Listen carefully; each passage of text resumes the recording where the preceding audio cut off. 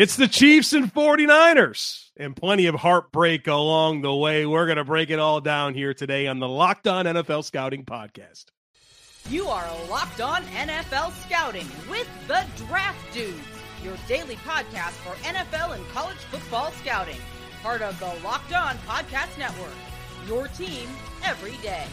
What's better than this? It's guys being dudes here on the Locked On NFL Scouting Podcast. We're the Draft Dudes. I'm Joe Marino from Locked On Bills. He's Kyle Krabs from Locked On Dolphins. Hello. And we are your NFL experts here with you daily to talk team building across the league on the Locked On NFL Scouting Podcast with the Draft Dudes, part of the Locked On Podcast Network, your team every day. Want to issue a big shout out, thank you, and welcome to our everydayers.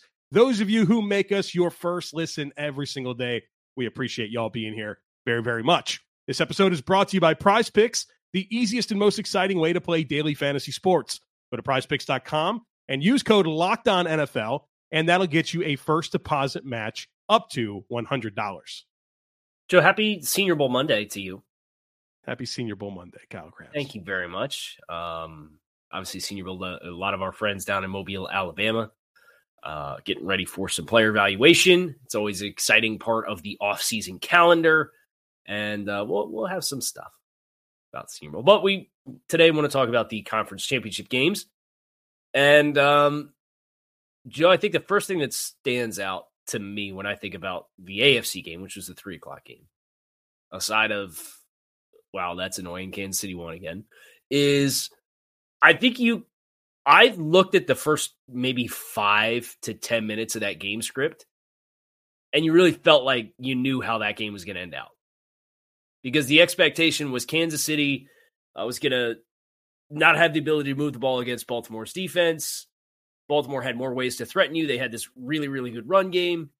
Baltimore finishes with, 6 carries for their backs in this game. Lamar Jackson throws the ball like 38 times. Yeah. And they were 4-3 this season when he threw the ball more than 30 times in a game, single game. And I think just the way the early game played out, the whole game stayed on that script. And as you watch the first 5-10 minutes, like, ooh, Kansas City's moving the ball pretty good here. Yep. Baltimore really can't afford to let this be how this game starts. And I think that rolled all the way through the finish. Yeah, I think that was an ominous start, especially with just the situational moments with Mahomes being able to figure it out on third downs, extend plays, find Kelsey. And then that just really didn't stop. I know that the Chiefs scored 17 points. They punted 5 times the second half. Like, I totally get all of that, but it was an omen for sure. And I think Baltimore, man, oh man, do I think Todd Monken just had the wrong stuff. He just had the wrong stuff for this game. I don't know. I've spent a lot of time studying the Chiefs for my own reasons. And there's things that they're great at on defense. There's things that they struggle with. Overall, they're a great defense, but where they have issues is defending the run. They're, objectively not good at defending the run, and then defending running backs and tight ends. And you know what you have, Baltimore? You have that stuff. You have that stuff to attack the Chiefs defense, and you just didn't. You didn't have the consistency trying to run the football. And why didn't you get your backs and tight ends going as more of an important part of that passing offense? It felt like they really wanted to let Lamar be the guy that was going to just pick apart the Chiefs on defense. Folks, that's just not what happens. That's not what happens. The Chiefs are too good against receivers. They understand how to contain to an extent with these mobile quarterbacks, and you just didn't have the right game plan, not to mention the big mistakes that you made along the way. So here we are, Chiefs, once again going to the Super Bowl. Yeah, Spagnuolo deserves all the flowers in the world, too, you could say what you will about Monken and how they called that game offensively, and I agree with you wholeheartedly. It's probably not what the game plan could have looked like if you were to try to. It's not like Kansas City went up 21-0. It's not like what happened in the other game where you're down 17 points. Right. And the worst this thing got was at halftime, it became 10 points. Right. You played the whole first half. It was a 1-score game at least. Yeah. And then you get back, man, just Baltimore losing time of possession the way that they did because they didn't run the ball, turning the ball over 3 times, including where they fumbled the ball with the Zay Flowers mistake, the penalties, not 8 for 95. Just every objective measure of how you win and lose football games. And a lot of it's self-inflicted for Baltimore. So I think that's the thing that probably stings. It's like, man, we didn't call our best game.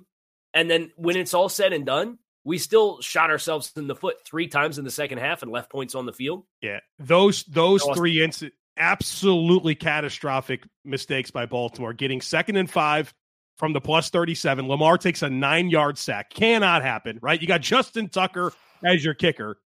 Big missed opportunity. Then you get 1st and 10 from the Kansas City 11, and that we have the Zay Flowers fumble. And then we have 1st and 10 from the Kansas City 25, and Lamar just heaves one into the middle of the field where there's 3 defenders in coverage. Like getting 0 points in those 3 trips late in the game sunk your ship. And I hate that we're sitting here like talking about Kansas City, a historic team, winning playoff games at an unbelievable clip. And it feels like the last 2 weeks, it wasn't necessarily as much about what they did, but what their opposition didn't do with both Buffalo and Baltimore. It's the experience of being in this position so many times, right? I think you look at both games. That's the common theme between both games. San Francisco, 4 straight conference championship game appearances. Kansas City, 6. Been there, done that. Yeah. Won a couple championships. It's kind of the ho-hum nature of these big moments where, Kansas City, they're defending champions on the road, 3 seed. All the pressure's on Baltimore. We talked about all the pressure being on San Francisco. Yeah. At the end of last week. In reality, how that actually played out was that it was the case for this game. Felt like there was pressure for Lamar to be showcased as a passer as compared to more of a balanced approach offensively. Just play the game. Right. Just play the friggin' game. So, Kansas City, once again. I think the only people that are happy about this are Chiefs fans and Swifties. Yes. End of list, right? I will say I'm very glad that Adam Schefter clarified whether or not Taylor would be able to get from Tokyo to Kansas. I saw the tweet. Are we sure she's going to be able to execute this? Because it's a time change. Oh, good. And it's like I don't hold any of this against Taylor Swift either. Like I know some people are like, I don't want her on the. It's Taylor Swift is just showing up to games and being a girlfriend, supportive of her boyfriend who happens to play tight end for the Kansas City Chiefs. There's a consequence to that that's quite lucrative. Taylor Swift showing up at NFL stadiums, the most famous person in the entire world, with the biggest audience in the entire world. But I don't blame Taylor Swift for it. No, I don't. But the NFL's not rigged. I get all that, but her being there is monumentally big for the National Football League and more viewers. And talk about the NFL as big as it is. How do you get bigger, right? How do you get into people groups? Yeah, people groups that are not really your product. How do you get them? Yeah, Taylor Swift. They're for sure leaning into it, and I give Taylor a bunch of credit for looking up, seeing herself on the TV screen, telling him to go away. Dude, I think she handled this extremely well. I don't have any problems with all of that, but you're lying to yourself if you don't think there's a benefit to the NFL or Taylor Swift all over the social media channels and all that stuff, just plastered everywhere. All right, there it is. We did it. We talked about Taylor Swift on the Locked On NFL Scouting podcast. All right. Moving on here, we're going to talk about. Oh boy, we'll talk about it here in just a moment. So stick with us, but folks, you got to check out Prize Picks. Prize Picks is the most fun, easiest, most exciting way to play daily fantasy sports. The format is incredible. It's just you against the numbers. It's not you against thousands of other players, including pros and sharks. Here's what you do. You select 2 or more players, you pick more or less than their projected stats, and you place your entry. That's it. Does not take long. You can make an entry in under a minute. And then when you win, the withdrawals come super, super quick. Love watching all these sports, and they're even more exciting when you have a Prize Picks entry going into a slate of games. So check it out. Go to prizepicks.com/LockedOnNFL and use code LockedOnNFL for a first deposit match up to $100. Again, that's prizepicks.com/LockedOnNFL and use code LockedOnNFL for a first deposit match up to $100. Prize Picks, daily fantasy sports made easy. So in the other game, the late game, the San Francisco 49ers came back from a 17-point first half deficit to vanquish our Lions, Joe. 27 unanswered points, Kyle Krabs? Yeah. It's I'm not a math guy, but 24-7 to 34-24 is indeed 27 unanswered points. Dude, I'm gutted. I'm gutted for the Lions fans. And what I hate about it all is that right now, you know what they're thinking to themselves? It was inevitable, right? Because they're the Lions and they're cursed and they can't have good things, right? Like almost feeling comfortable enough to say, wow, we're going to go to the Super Bowl. We're going to do this. And then the implosion of implosion ensues with the most crazy, ridiculous drops and bounces of the ball that happened in sequence to lead to this 17-point lead evaporating very, very quickly. I just cannot stand the way that this all came together. So I know I've talked about this on my own programming for my audience. And I know you and I have talked about this as well. But anybody who thinks that there's not some degree of fortune to making a run to the Super Bowl, you're kidding, right? Is lying to themselves, right? Right. Brandon Ayuk catching that ball that bounces directly off Kendall Vildor's face. His face, Kyle Krabs. It's not even like Ayuk impacted his play on the ball. It just hit him in the face and bounced straight up in the air. How many times do you see that ball routinely hit a body part of a defender and it bounces literally any other direction and it's not caught? And you don't want to take away from San Francisco. I give them a ton of credit for their halftime adjustments and for finding a way to run the football when they did not have the ability in the first half of this game at all. There was nothing happening running the ball. I think at halftime there were 3 Lions players with more rushing yards than Christian McCaffrey. So you give credit where credit's due, but it's just the embodiment of like, sometimes the ball bounces your way and sometimes it doesn't. And I know for Lions fans, they'd probably be like, well, we haven't won a championship since 57. We'd love the ball to bounce our way. And you'd be justified to feel that way. Yeah. On the other hand, San Francisco, for all their success, they haven't won a championship since 94. So it's not like they haven't had balls bounce against them too. It's just when these two teams happen to play each other, the ball bounces in favor of San Francisco as the team who's been there before and had guys that I think were ready to make the plays down the stretch that needed to be made. Can also tell this is the first time a lot of people watched the Detroit Lions this year, not understanding the decision-making of Dan Campbell and those decisions being the exact reason that they're in the game. And Kyle Krabs, I do not take any exception with Dan Campbell's decision-making in this game. I take great exception with the execution of his players to not catch the ball when it's right in their hands. Yeah. Like, were the opportunities very clearly there to make plays? Yes.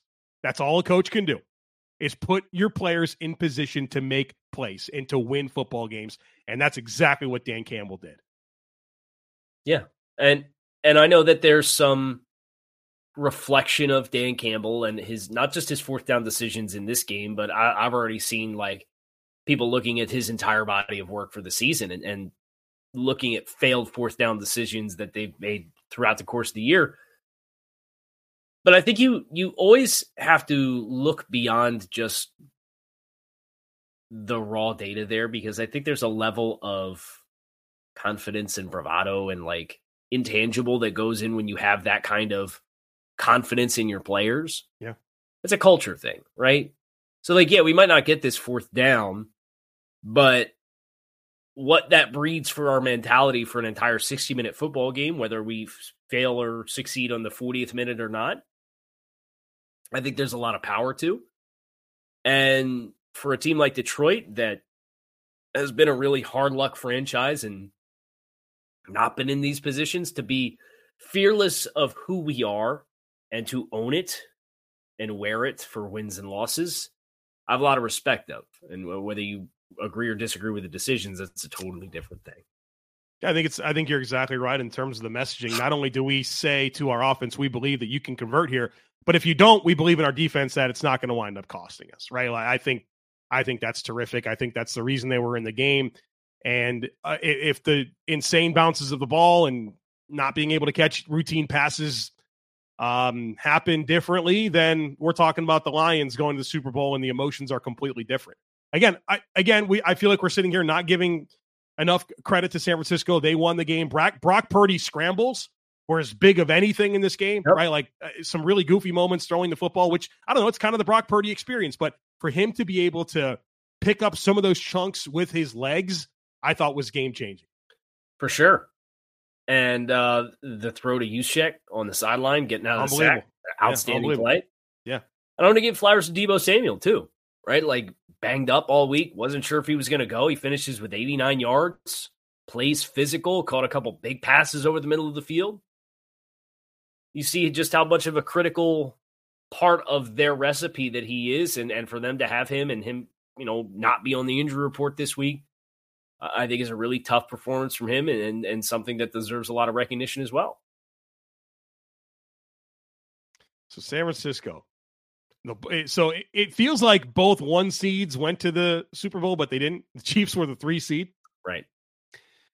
But it felt like it was, at the end of the day, it was like, was it always San Francisco? Right? I know they had their lumps in the middle of the season, but like this was the team that I think was tried and true the most consistently throughout the course of the year. Take your time. If you want to criticize Dan Campbell for one thing, can we agree that the run on 3rd and goal there at the end of the game? Oh, sure. Was not the best decision. Yeah, it's not the best decision, but is it also one of those things where it's like, if they score that touchdown, what do we think? Oh, they were willing to be true to their identity as a running football team. There was a big consequence there, and they punched it in, right? Like, I don't know. That's a little bit more of a process versus results thing when your entire ability to stop the clock and get another possession if you fail to get the onside kick is predicated on you throwing into the end zone. Yeah, I agree with you that they should not have done that, and that would be the decision I'd be the most critical of. But I think that other side, like, that's why they did it.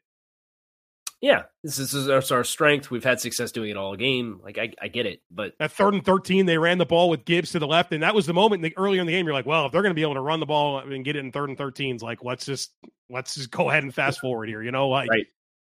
So, all right.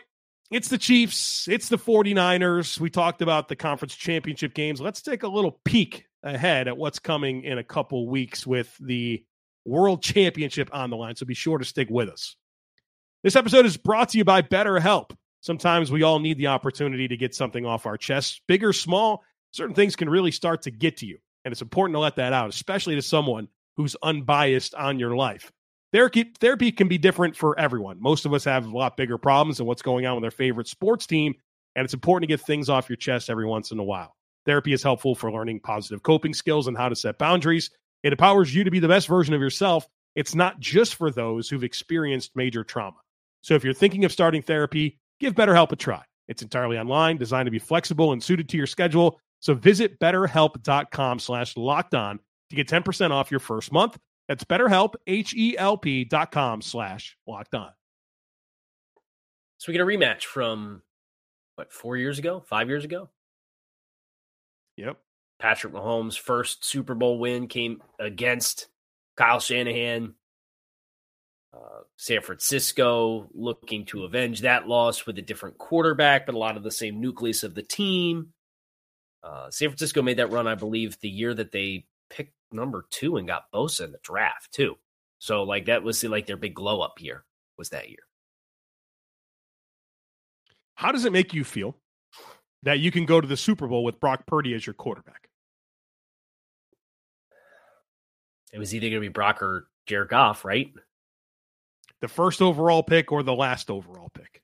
Right. Well, I think there's a testament to all the different ways that you can build a team and player fits and skill-specific fits, and I don't think there's any question that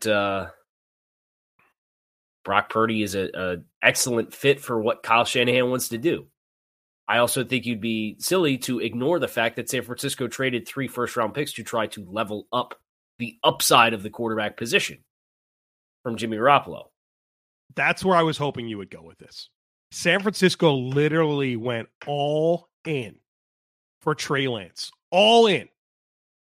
And it didn't matter.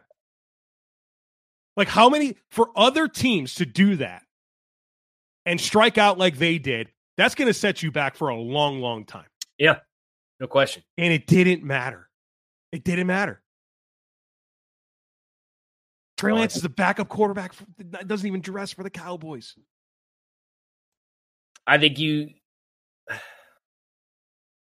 got the kind of hit that doesn't happen consistently, right? There's plenty of day 3 quarterback success stories.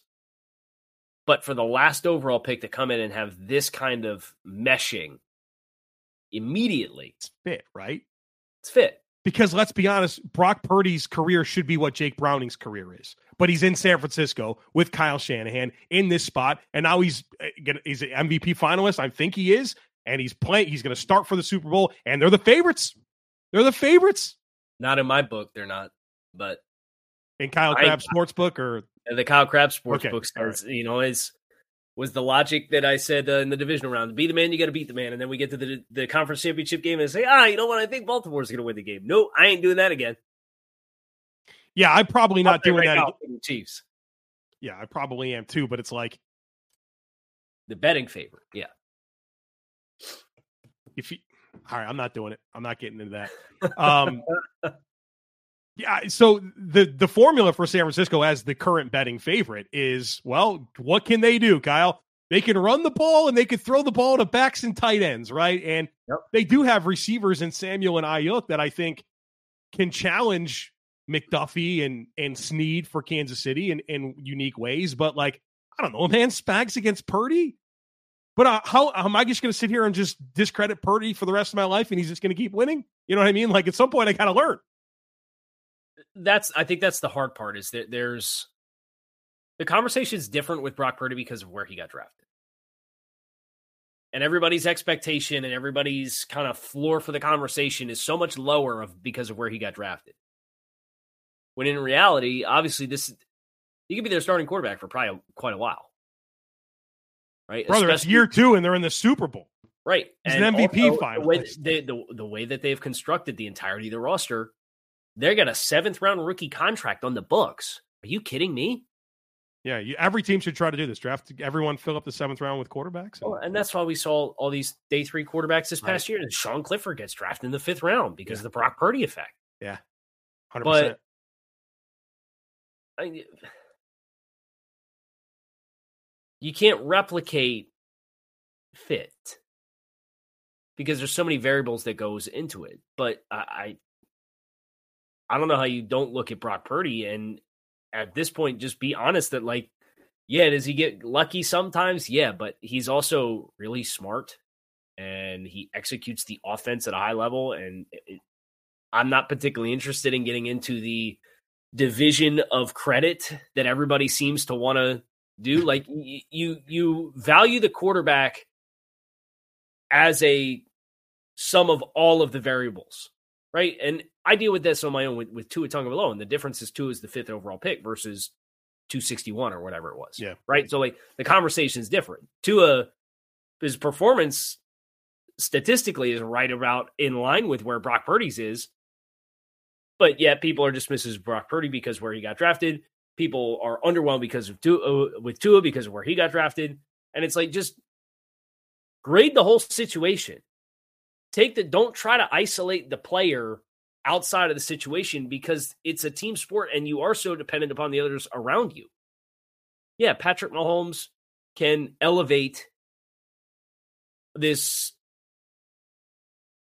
mishmash collection of wide receivers and they can have an outstanding season. They can make it to the Super Bowl run, but it's like, you've seen Iron Man, right?